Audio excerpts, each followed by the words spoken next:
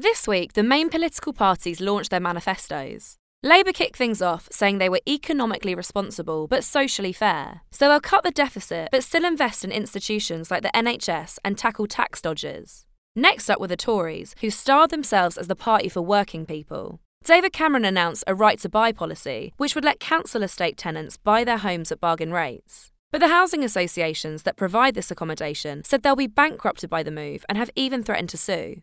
Later in the week, Nick Clegg set the Lib Dems up as the party you'd want in a coalition. The Liberal Democrats will add a heart to a Conservative government and a brain to a Labour one.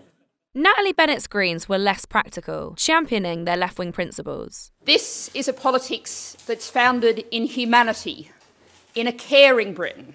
Finally, UKIP surprised some by promising no one on the minimum wage would pay income tax. Otherwise, the UKIP launch was relatively predictable. They'll be tough on immigrants and will increase defence spending.